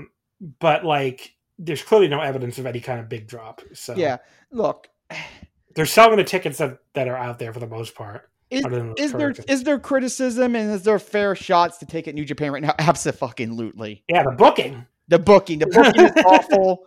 There's the Will Ospreay as a champion we can discuss for hours, and we have. Yeah. There's a lot of shots, but this grave dance and nobody watching New Japan, it's not true. Yeah. Because I do get obsessed on certain things, when I see that over my timeline, it does, as a New Japan fan, hit a little bit. It's like, okay, maybe things are bad. But then I'm like, well, it's bad for my side's interest. Yeah. Like, we, the Westerns, our interest is down, but we're not everyone, like you said. And we got to stop approaching shit like we're everyone. Exactly. Because it discounts millions of people whose opinions we're just pretty much saying, we're pretty much saying, oh, Japanese people still watch New Japan, but that viewership doesn't matter. Yeah, or they don't exist to me. I don't even think about them. I only think about Western fans. And if I don't see people on my timeline tweeting about it, then nobody cares. And we got to understand. Such an entitled way of looking at things. The Western expansion was a bonus. A financially rewarding bonus for New Japan, but their bread and butter is still Japan because they're a Japanese company. Yeah. So we should have been A, happy they were even trying to expand in America. B, be very unhappy and unfortunate that COVID cut that off. And C, I'm personally hoping we can get to a point where they get back to those operations and interest is high again, because I think that's very beneficial and I think we need that. Now, from my personal interest, is it at an all-time low? It pretty much is. I mean, there's a lot of factors. I don't think it's just like, first of all, the booking is horrible. I think most people would agree at that at this point. It just, the 2021 booking has been just, whether you're talking about the unification shit or Ibushi's title reign or, just all the wacky interference bullshit that feels like it never ends with Bullet Club and stuff. Just, the booking has been pretty horrible. Second of all, I just, above the booking for me, the COVID shit, it just really weighs on me at this point after a year of it. And like, it's nobody's fault. And I totally understand why New Japan has to look. People who say New Japan has a choice in the matter are wrong. They cannot be the only major sports property letting fans come to the building and cheer and scream. I mean, they just can't. I mean, the entire rest of the country is, it's not even just sports. I mean, the MPB in baseball, J League in soccer, they both ban cheering or of any kind. You can only clap. But like, there are signs at Japanese theme parks telling you, please scream in your heart. Don't scream out loud on the roller coaster, because they believe so strongly in this, like, yelling releases virus particles, which is pretty much scientifically true, by the way. But I think now where I think they go a little overboard with it is like outdoors, there's not really a good, argument for like a lot of virus spread at all. Anyway, I think that, the seems like the virus really doesn't spread well outside anyway. So like screaming, especially with a mask on, probably wouldn't make any difference. But most wrestling shows are indoors anyway. So like, it really wouldn't make that big of a difference at the end of the day. And, New Japan, they cannot be the only fucking company in the country saying, come scream your heads off during the middle of this pandemic. They just can't. Right. I mean, they're too big of a company. They can't take that publicity hit. And, unlike WWE, they do have a reputation that could be damaged. So the COVID stuff, it's not their fault, but man, is it weighing on me after a year plus of it. And unlike last year, I don't have the excuse of, my favorite wrestler maybe ever is the IWGP Heavyweight Double Champion after all these years of waiting. So I'm going to make the best of it no matter what. Where now it's like, okay, well, Ibushi was the champion. I like Ibushi, not as much as Naito, obviously, but I do like him a lot. But they ruined his character and just made it just was impossible to relate to that character who's like, I'm a god and I'm going to unify the belts no matter what people say. It was impossible to relate to that character. And, the title reign was just such a dud. And then, and now the champion's Will Ospreay, which I sure as shit don't have any emotional attachment to him. Right. Really quite the contrary. So, there isn't that, added factor to make me kind of want to gut it out. Yeah. And, the empty arena Corkins especially have gotten so repetitive. And these undercards they've run so many shows now that, it just it's become easier to skip it and just pick and choose and hope that it can get my, New Japan fan love back up again. But, and the third factor is I don't have any live shows on the horizon, which is like New Japan in the past, since 2016 for me has been a live wrestling product. I mean, I have gone to Japan 3 times, 2016, 2017, and 2019, to see their shows live, big shows live. They've brought shows to me here in the U.S. I went to, Long Beach in 2018, and then, the MSG show in 2019, and the G1 in Dallas, and, the Strong Style, I think, oh God, what the hell was it called? The Fall Tour in 2019, whatever the fuck it was called, in New York City and Philly. And, New Japan for me in the last 5 years has been a live wrestling, a wrestling product that I've consumed live. And, I'm not going to have the same connection to it anymore when I can't see them live. It's just not, it's not going to have the same, it's not going to have the same connection to it. It's just not going to be a live. And I don't know when I'm going to be able to see it live again. I'm hoping, maybe by the end of the year I'll be able to go to Japan, but that's no guarantee. Yeah, that's what I'm hoping, as you know. Yeah, and it's who knows when I'll be able to start running shows here again. So I just don't have that level of connection with it anymore either. So all that stuff adds up. I mean, the booking sucks. The COVID restrictions are, really weigh on the shows and make them less exciting. And not being able to see them live anymore makes me less interested in them. Yeah. So I don't think it's a one factor thing.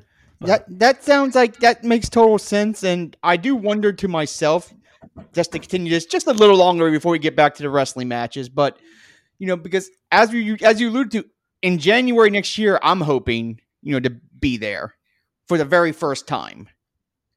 Knock on whatever wood I can find next to me. And I am dreading the possibility of that getting taken away, because that is a possibility. And I do wonder myself, if I did not have that potential dome show trip to look forward to, what little cold interest I currently have in New Japan look like? Is what I still have for them right now hanging on because I have that trip to look forward to. And I really don't want to be non-interested in a product that I'm spending all this money to go see in January, because that makes no sense. So, it's very frustrating to think about, because I don't want to feel this way about New Japan. I absolutely do not. I get no pleasure or joy of sitting here going, damn, I'm really not interested right now. I hate it. This has been my promotion since 2012, when I finally started really getting deep into them thanks to Okada.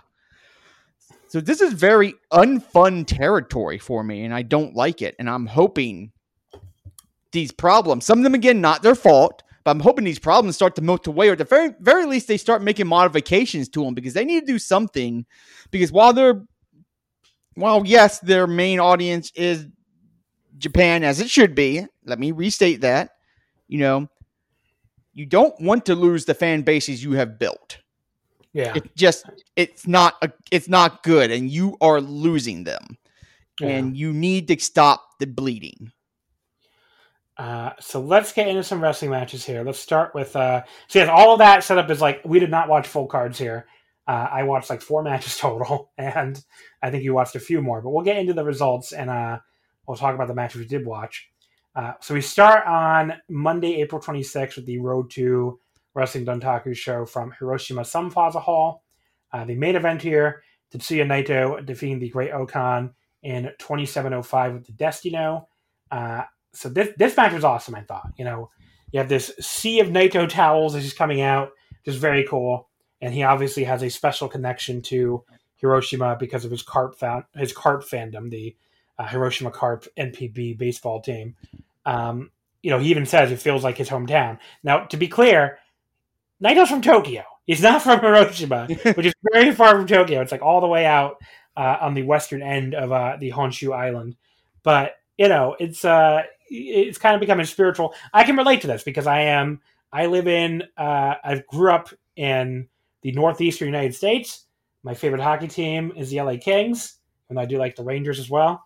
And my favorite baseball team is the Toronto Blue Jays. I do not like the Yankees at all, or the Mets. So I can relate to Naito's just randomly latching onto some faraway team. He and I are very much alike in that regard. So Naito and Okan, they do a lot of grappling on each other to start the match. At one point, Naito randomly acts like he's going to give Red Shoes a dragon spray or something. It was kind of funny. Don't know why he did that, but it was amusing. Okan goes after Naito's leg. Naito responds by going after Okan's ponytail. He's actually quite vicious about it. He first pulls back on it from a sort of camel clutch position in the ring, and then he pulls on it around a ring post. But Okan comes back with a big power slam on the floor. And Okan just keeps beating Naito up all over ringside. That results in Naito almost getting counted out, but he just barely beats the count at 19 after Okan had left him draped over the guardrail. And Okan, sitting there with his back turned in his, hands clasped position, not even watching the count. That was pretty badass. They go back and forth for a while after that. Okan, he's the master of the understated counter, which this company could use a lot more of. It has so much, counter dancing and stuff that's very over the top. But here, Naito runs in for the running Destino, and Okan, again, doesn't counter it with some long finisher exchange or whatever. He just hits a simple back elbow, followed by a judo-style takedown to take back control. So that was good stuff. And Okan then takes this crazy bump. Right after he does that very understated counter, he takes this crazy bump that's right on the border of being a little too cartoony, but I decided I loved it. So Naito hits his signature swinging DDT off the ropes, and Okan hits the mat and then launches himself all the way into the ropes like he's The Rock taking a Stone Cold Stunner. It was pretty great, but like I said, I can see some people saying it was a little too much, but I liked it. Naito tries the Destino, only to eat another back elbow from Okan. Naito tries to answer with an Enziguri, but Okan no-sells it and runs him over with a big lariat. He catches Naito coming off the ropes for his flying forearm into sort of a bear hug position, and then just sort of slams him down on the mat. Another example of his awesome but extremely simple counters. He then hits a big boot that Naito takes his awesome flying bump for, but only gets a 2 count. And then Okan busts out the fucking Tenzan Tombstone Driver of all things for a 2 count. That was a great callback to his last feud. And it's almost like him saying, well, if you're going to still do the Mongolian chop, even though you lost that match, I'm going to steal your old finisher, asshole. And the crowd was sort of shocked when Naito kicked out. They reacted big. I was like, really? You thought Okan was going to beat him with a TTD? Okay. Naito counters the Eliminator in midair with the Destino. Unlike some other complex Destino spots and especially counters, they can be very awkward. This one was fucking perfect. Okada takes around the back of his neck too. Just amazing. But he still kicks out at 2. And then Naito finally puts Okan down soon after with one final wind-up Destino. This was awesome. I think I may have actually liked it more than their New Japan Cup match. It's really close. And the Hiroshima crowd, helped about as much as a clap crowd could. So because they were very into this. So yeah, 4.25 stars. Awesome match here. Definitely one I would highly recommend if you haven't been watching New Japan. 4.25, and shock of all shocks, Naito and Okan have a great match. Who could have seen that one coming? That was sarcasm, by the way. Well, the people who pretend Naito's bad, or especially the people who pretend Okan's bad. I'm losing lots of patience with the Okan's bad crowd, and usually I'm willing to listen to reasonable, credible arguments saying Okan's bad, but I am not finding reasonable, credible arguments that Okan's bad. Yes, how do I word this? Maybe he's still a work in progress, but he's a work in progress that's picking up very freaking quickly.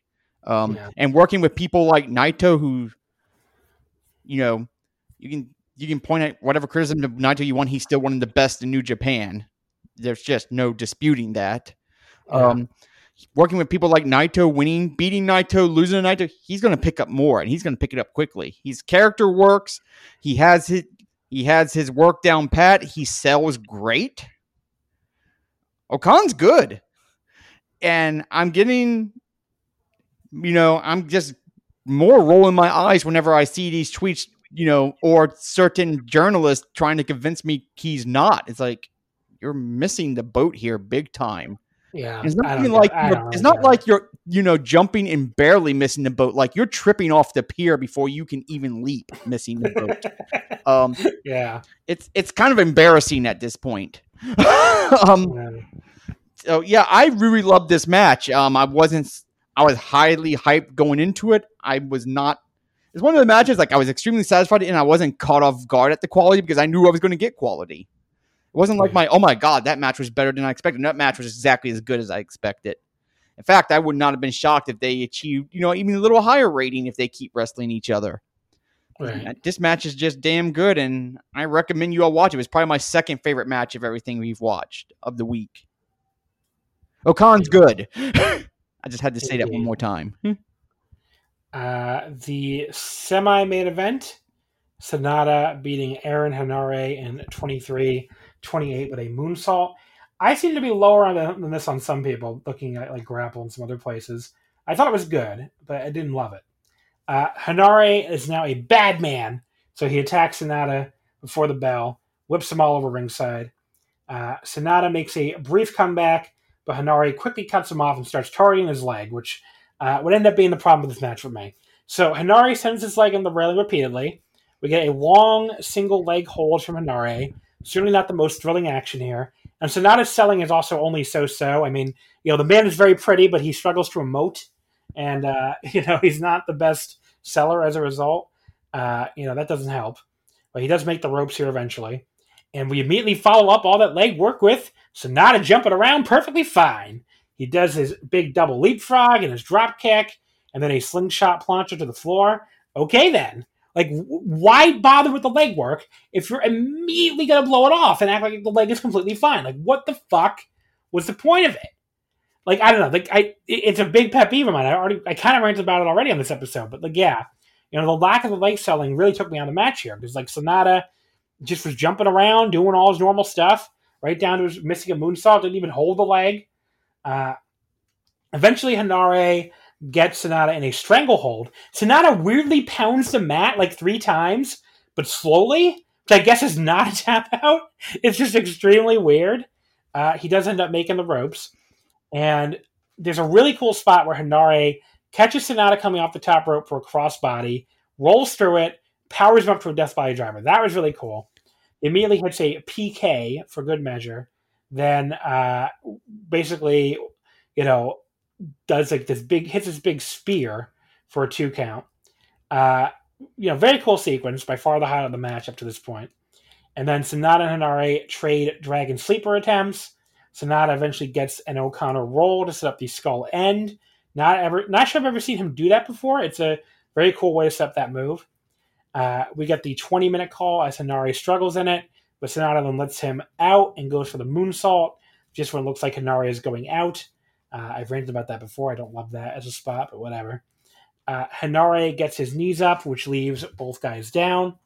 They get into like a pretty cool strike exchange, ending with a big spin kick from Henare. And then Henare picks him up, and it goes for the Streets of Rage. But Sanada lands on his feet. He gets his own little straight combo, followed by a Tiger Suplex hold. But Henare kicks out at 1. Henare gives a big roar and runs to Sanada, but runs right into a TKO. And then Sanada hits a moonsault to the back, another one to the front, and that's the pin.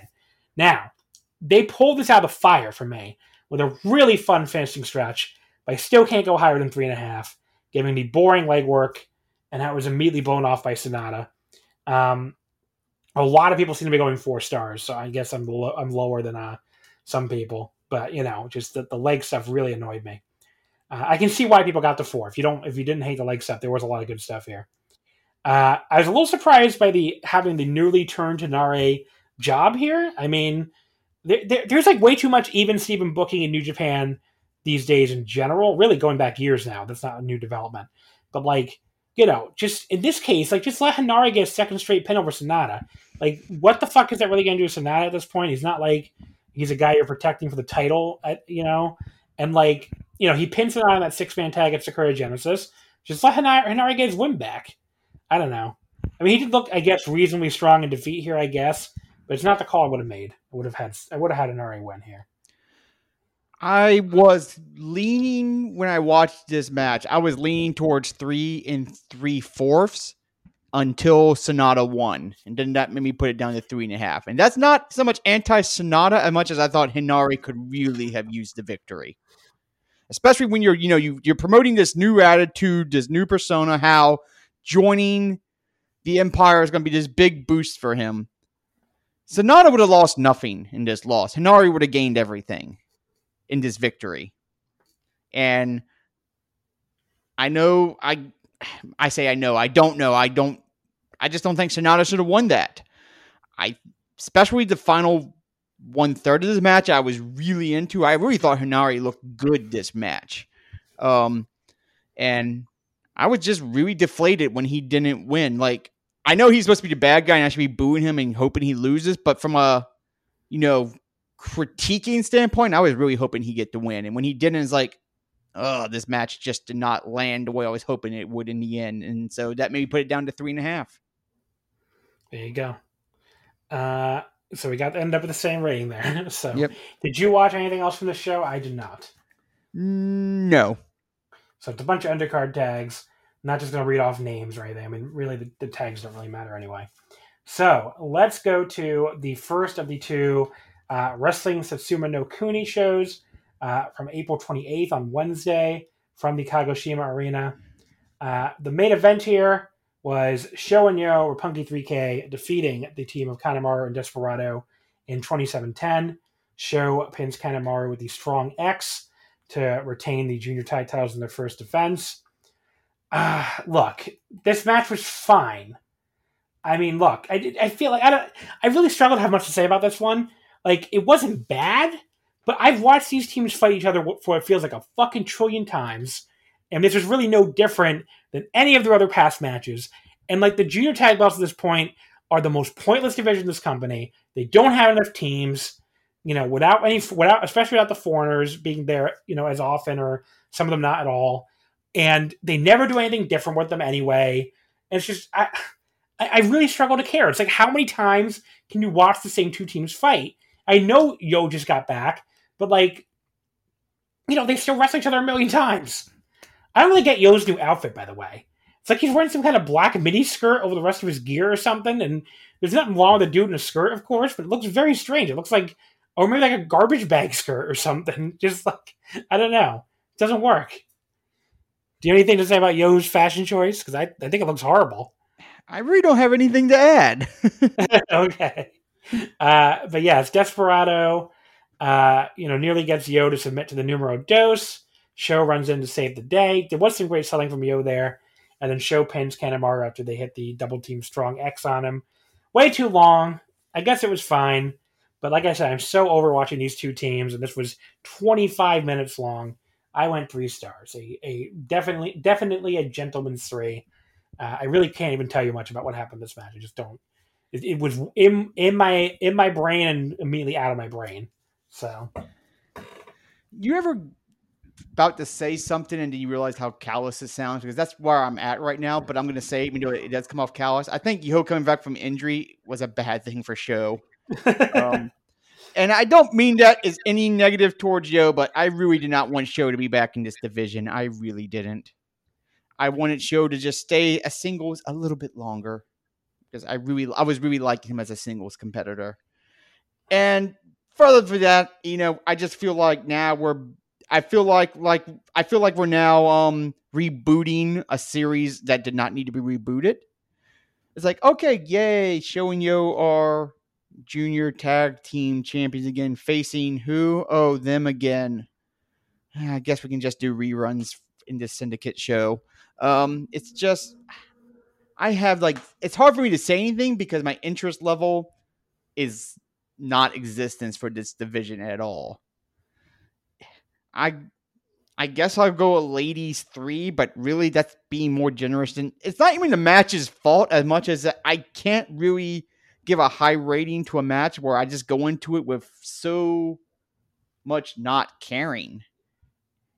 And when I don't care about one of your title divisions, your title division really needs work because I am the easiest fangirl to please when it comes to title division. So when I'm coming to your product and saying your title division means nothing, your title division means nothing.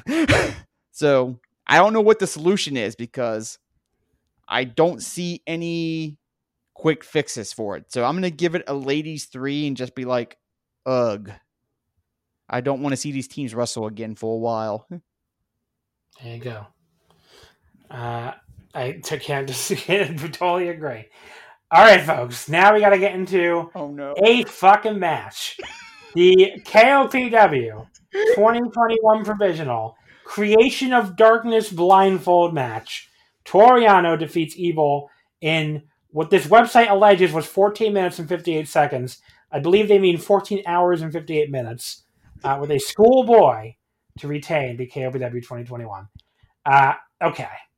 First of all, has to be said again how much cooler Evil's match stipulation, basically a match with the rolling time blackouts was.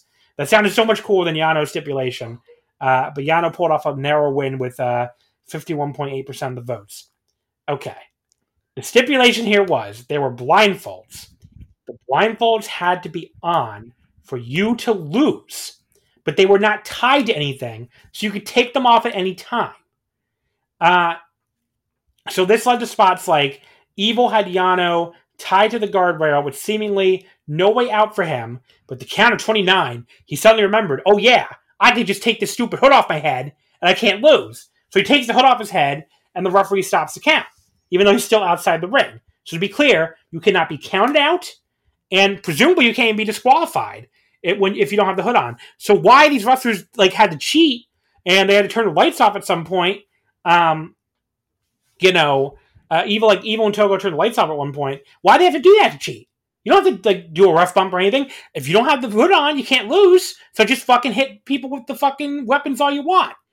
Yano comes back from the outside at one point with a blindfold that has 2 fucking eye holes cut in it. I don't even know what to make of this. Or how that's legal, or whatever. I mean, he has a hood on. Presumably you can DQ him for cutting those holes in there. But whatever, sure. At some point, the lights do go out, which remember was Evil's stipulation idea. When they come back on, Evil was choking Yano with the spoilers choker. But remember, I don't know why. The ref could see him doing that when the lights come back on, but I guess he can't be DQ'd. He doesn't have a fucking blindfold on. In which case, I don't know why he had to turn the lights out in the first place. And then we see a shot of Togo walking from the back, I guess implying he was the one to turn the lights off. I mean, who else would it have been, guys? I mean, of course it was Dick Togo. Evil then gets Yano in the Scorpion Deathlock. Yano, this was maybe the spot that made me want to fucking, kill somebody.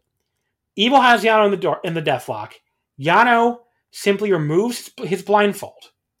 And apparently, that is as good as a rope break as the referee immediately makes Evil let go of the fucking hold. What the fuck? I get that Evil can't win as long as the hood is on Yano, but why did the ref, Yano takes this hood off, the ref starts counting to 5, Yano grabbed the ropes and makes Evil let go of the hold? Why would you do that? Why wouldn't it be a situation where Yano can stay in the hold and tap out and it just won't end the match? When you see a wrestler apply a submission in any match stipulation, like a fucking last man standing match or whatever, where the submissions don't count. They don't make, if a guy gets a submission in a last man standing match, they don't say, no, you gotta let go of that submission right now, sir, you can't win with that. It's not a rope break. So why the fuck was Yano taking this hood off a fucking rope break? It makes no fucking sense. I mean, what the fuck? What the fuck? It was so stupid. And Yano at that point, he wins as usual. Whatever. This might be the worst match in New Japan history. 0 redeeming value. The rules made no sense. It felt like it went on for hours. Even when New Japan is bad, and it's been bad plenty lately, especially, I never feel like I'm watching WWE, you know? I never feel like I'm watching WWE level garbage that makes no fucking sense at all. That's what this felt like to me. This made no fucking sense on any conceivable level. It was bad. The wrestling was bad. The action was bad. The stipulation was bad. Everything about this was bad. This is negative stars if there ever was one. And this KOPW has to go. It's so fucking terrible. And what the fuck? What are they doing with Evil? Why do they make him double champion if he's going to be here losing to Toru Yano in a fucking stupid blindfold match? What is this company doing with Evil? Why is this his role now? Where is this split with Jay White and the feud with Jay White like they were teasing? Why did that suddenly get dropped? Well, just what is wrong with this company when it comes to the Bullet Club? What is wrong with them? What are they doing? I don't get it anymore. I don't understand what the fuck they're doing. And yeah, this match fucking sucked. Wow. Well, let me start with Evil. Let me start with Evil because you ended with Evil, and I think as I tried to reorganize my thoughts here, I'll start with Evil.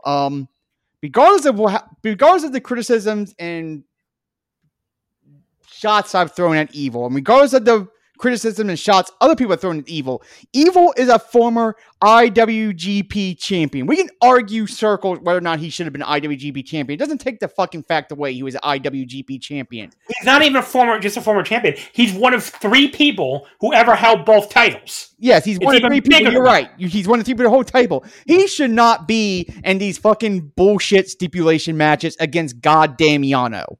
Regardless of what you may think of Evil, Evil should be above that, point blank. Evil should be seen as a threat. Even with all the interference bullshit, Evil is a big-time player in the Bullet Club and should be seen as a threat. Shit like this just brings his value the fuck down. And I'm cursing so much, I'm sorry. This match had no redeeming value. It just brings Evil down. It does nothing for Yano. Not that anything ever really does anything for Yano because it's fucking Yano. But, there's a lot of wrestlers you could put in this situation. I would have still hated this match, but I'm like, okay, at least it's Yano versus this wrestler, so nothing of value is lost. You put Evil in this match. Evil should be doing other things. Like you said, the Jay White feud they were teasing at some point. Evil should be doing that. If Fiend matches from WWE did not exist, this would probably be my worst match in the past 5 years. This was you, and I'm not some person who comes on here and normally fucking hates on Yano and says how horrible he is. I mean, Yano has abused me before. His comedy matches can be funny. This just was not funny on any level. It was fucking stupid. The rules made no sense. And again, it involved a wrestler that he should not be beating. It was dumb. And I'm putting that in a very mild state. I can not necessarily people listening to this, but I can see some people on Twitter being like, well, you just don't enjoy fun. No, I fucking love fun. This fangirl loves fun. Girls just want to have fun. But loving fun does not mean looking at something that's stupid and has no redeeming value and then just forcing a laugh just for the sake of going, that's funny. Because this was not fucking funny. It was not entertaining. It was not well done. This is the type of match that you crumple it up and you throw it in the trash because it's garbage. Yeah. And I think you agree with me. I don't like coming on here and hating on something. Yeah. That is not what my prerogative as a fan, but when something's bad, you got to call it as bad because if you don't, you'll just get more of it. Yeah, and you have no credibility. You have no credibility. And this was just bad. And it's not. It fucking sucked. This fucking sucked on every level. And I just don't know what they're doing anymore with Evil. I don't think they know what they're doing anymore with Evil. And what are they like? This KOPW thing. I'm sorry. If it's going to be the Toru Yano Memorial title, stop having actual legitimate wrestlers challenge for it. Yeah. If you want to have Fale and Chase Owens challenge for it, be my guest. Zack Sabre Jr. should not have even challenged for this thing. And Evil, sure as fuck, should not have challenged for this thing. I think more anything, the reason I hate this match so much is because they put Evil in it. Like, I would probably still hate it if, Chase Owens was in it or Bad Luck Fale was in it, but at least with, it's Chase Owens and Bad Luck Fale. You put a former double champion who you gave a win over Naito for 2 wins over Naito. Yeah, let's remind people of that. And you're right. Thanks for correcting that. And now he's facing Yano in bullshit blindfold. He was just feuding with Okada a month ago. A feud with Okada for like 2 months. He feuded with Okada. You know, and he had a blow-off feud of Sonata at Wrestle Kingdom. Yeah, I don't know. It just fucking sucks. It fucking sucks, and honestly, I think we need to stop because otherwise, I think you and me probably have 10 more minutes of material of why this sucks if we let ourselves. Yeah. So the only other match I watched on the show was match number 4, which was the 8-man tag: Ospreay, Okan, Hanare, and Cobb beating Shingo, Naito, Sonata, and Bushi. Cobb pinned Bushi in 12:15 with the Tour of the Islands. This was good. I mean, it's a fun, energetic 8-man tag. Had a really long closing stretch for a 12-minute match. You know, felt like a lot of action. Ended with Cobb pinning Bushi with the Tour of the Islands, like I just said.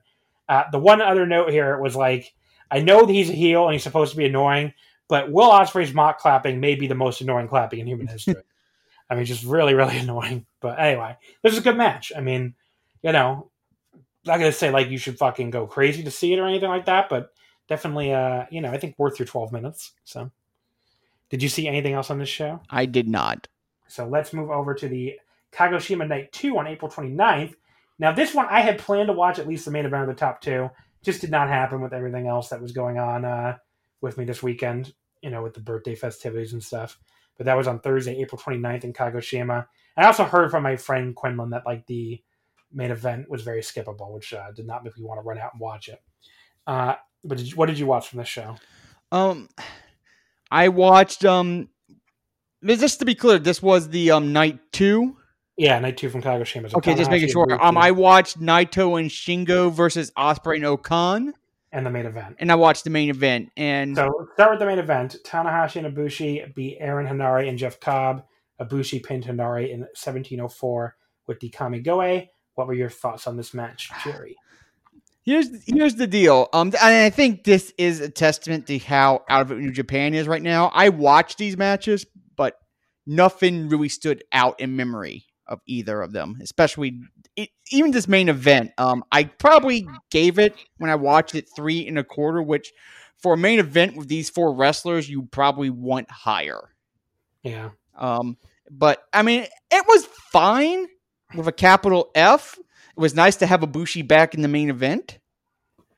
And there's a possibility that we may get a Ibushi Cobb in the future, which could be quite fun. Yeah, I mean, that seemed to be the feud they were teasing at Sakura Genesis after he lost the title. Yeah. I mean, this is Ibushi's only show the entire tour. Yeah. I mean, he hadn't been at any prior show, even though not even the prior night, even though Kagoshima is basically his hometown, and he's not on the upcoming Dontaku shows. So that was interesting. But apparently his post-match interview, he spent like 20 minutes talking about the Olympics. That's all he was talking about was the Olympics. Just like, okay, you just lost your world title to Ospreay in your first defense after you forcibly unified the titles. And Ibushi's like, let's talk about the Olympics for a while. Okay. Yep. And Ibushi, so it's a fine main event, but I'm not going to tell you to go watch it because you really don't have to. And the semi-main was Shingo and Naito beating Ospreay and Okan in 21:52. Shingo beat Okan with the Last of the Dragon, so obviously to help him get some momentum going into his title challenge against Ospreay coming up on Tuesday. What did you think of this one? Another 3 1/4. Again, fine. You know, they did the Shingo Will teases. You know, Will tried to hit the hidden blade at the end of the match, but Shingo got the Last of the Dragon instead. I mean, sorry, yeah, Will tried to hit the Stormbreaker, and then Shingo hit the Last of the Dragon instead, you know, to build up some heat and make us believe Shingo has a chance of beating him. I just, you know, and it's possible I might be underselling these matches, but as I'm just watching, I'm like, man, they're just not clicking. Yeah, I mean, like I said, Quinlan pretty much had the same opinion as you. Like, he didn't think the other was very good. Yeah, so they're just not. I mean, not like they were bad or anything, but just not. Yeah, they're not bad. Like, I'm not here trashing these matches. They're good, but you know, for semi-main, when you put them in the semi-main event spots, you know, semi-main and main event spots used to mean, oh, you're about to get some high-end wrestling. Yeah. But then again, you know, on these shows, maybe I shouldn't have been expecting that, but with the names involved, I am expecting. Splitting Satsuma no Kuni into 2 shows is like, it's a little much. They didn't really have much to go with here. Yeah. So, this tour sucks every year, though. Yeah, that's what I'm saying. Maybe I was expecting a little too much from these matches, but when you look at the names involved, I'm at least expecting 3.5 to 3 3/4. Yeah. Even if they're just going at 3/4 half speed because they're just that good. But right. 3 1/4 is best I can give for either match. Let's take a look at the Wrestling Dontaku shows because those are coming up very shortly here. And I will be reviewing one of them. Oh, there you go. The first one is on Monday, May 3rd, so it may have already happened by the time you listen to this, which we'll be covering. I neglected to mention the Patreon much earlier, which I probably will have to insert a little ad in for. But yes, on the Patreon, we'll be covering both these Dontaku shows, May 3rd and May 4th, along with the All Japan Champion Carnival final from May 3rd as well. On a special Patreon exclusive omakase, myself and Gerard from Voice of Wrestling. That will be recording on Tuesday. So another, it's basically a 2 omakase week here with a Patreon exclusive episode. So this show, the first Dontaku show on May 3rd, is main evented by the Tanahashi versus Jay White Never title match, which could not feel more cold if they tried. I mean, there's already a cold feud, and then Jay White skipped this entire tour until this show. So now it's an ice cold feud. I can't imagine anybody cares. It's Tanahashi's second defense. Maybe Jay will beat him. I don't really know. I don't really care. I really don't have much to say about it. Yeah. Then we have the 2 singles matches because GOD versus Dangerous Tekkers was too big a match to put on these shows, apparently. First, the Iron Finger from Hell match is the semi-main event. That's Taichi and Tama Tonga. So the Iron Finger saga will come to an end. As far as wacky stuff, I'm kind of into this. I kind of want to see what's going to happen. So, I'm definitely interested to see what they do here. And then match 4 is the Right to Challenge IWGP Tag Title match with Zack Sabre Jr. against Tonga Loa. That could be pretty damn good. I mean, Tonga Loa, like I said earlier, has really improved. And he and Zack had some really fun exchanges in their tag title match last month. So the stipulation here is if Zack wins, the Dangerous Tekkers get another title shot against GOD. If Tonga Loa wins, the Dangerous Tekkers can never get another IWGP Tag Team title shot. Now, I assume Zack is winning because it would make the semi-main event kind of stupid if now Taichi and Tama Tonga are fighting for these Iron Fingers after, Tekkers can no longer challenge for the tag titles. So, but who knows, I guess. And that's really all there is to this show. The other 3 matches are all multi-man. I bet they're all multi, yes. And Lucky Gal, I reviewed this show. It doesn't look. I wouldn't say it looks awful or anything. I'm interested in the top 3 at least. Yeah. But yeah, I mean, it doesn't. Yeah. It could be a long night, especially if the main event doesn't land. Which their New Japan Cup match did not land for me really on that high of a level. Tanahashi White rarely lands for me. Really, I usually really like it. I usually like the pairing, but just usually doesn't. And I like both wrestlers. Don't get me wrong. I love Jay White because I love rooting against him, and Tanahashi is Tanahashi. So maybe this will be the match that clicks with me. Dontaku Night 2 from Tuesday, May 4th. Both these shows, by the way, are at the Fukuoka Convention Center. I don't think I mentioned that. The main event is Will Ospreay defending the IWGP World Heavyweight title, his first defense against Shingo Takagi. I'm sure it will be good. I'm sure some people will love it. I don't know. I'm never as high on these matches as other people are. Even the Best of Super Junior final that I was there live for, I went 4.5, and everybody else went Match of the Year, I think. Yeah. And the last one they had, the New Japan Cup final, I think I was 3.5 when everybody else was much higher. Yeah, I was 4.5, and I hated every star I gave it. If that makes any sense. We'll see here. The semi-main event, and I don't think there's any chance Shingo's going to win, I will say. No. Semi-main event, another one where I expect the champion to retain.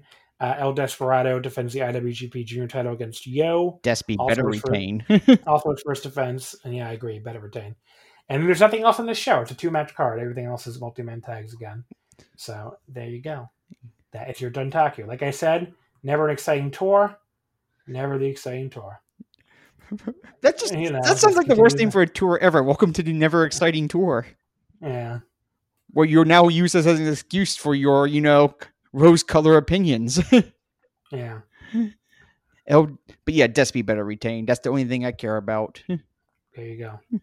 All right, folks. So I guess we can wrap things up here. Jerry, Anything else you want to plug? You already did plug you're going to be doing the Dontaku Night 1 review. Yes, which of course, obviously, you can find at voicesofwrestling.com, where you can hear my fun takes. And then in non-wrestling, because I do have non-wrestling, I am part of the We Play RPGs podcast.com crew, where we have various games going on. We have our main game that's done in a homebrewed setting, and we got some superhero games going on. And some other games I'm not part of, so I'm not going to bring them up because that's just how egotistical I am.